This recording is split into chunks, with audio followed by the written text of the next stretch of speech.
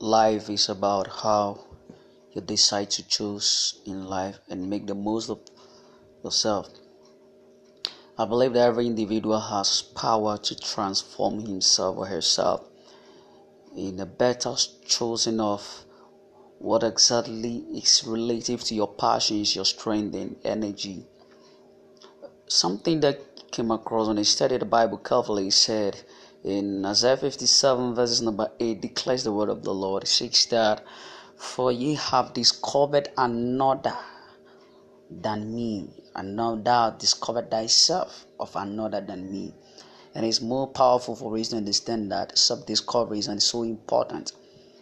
Now, before we come to understanding this self-discovery, we first of all have to also understand what are really our passions, what are really our interests, what are really our things we get angry with and other stuff. It helps us to boost up and begin to live better our life in the name of Jesus.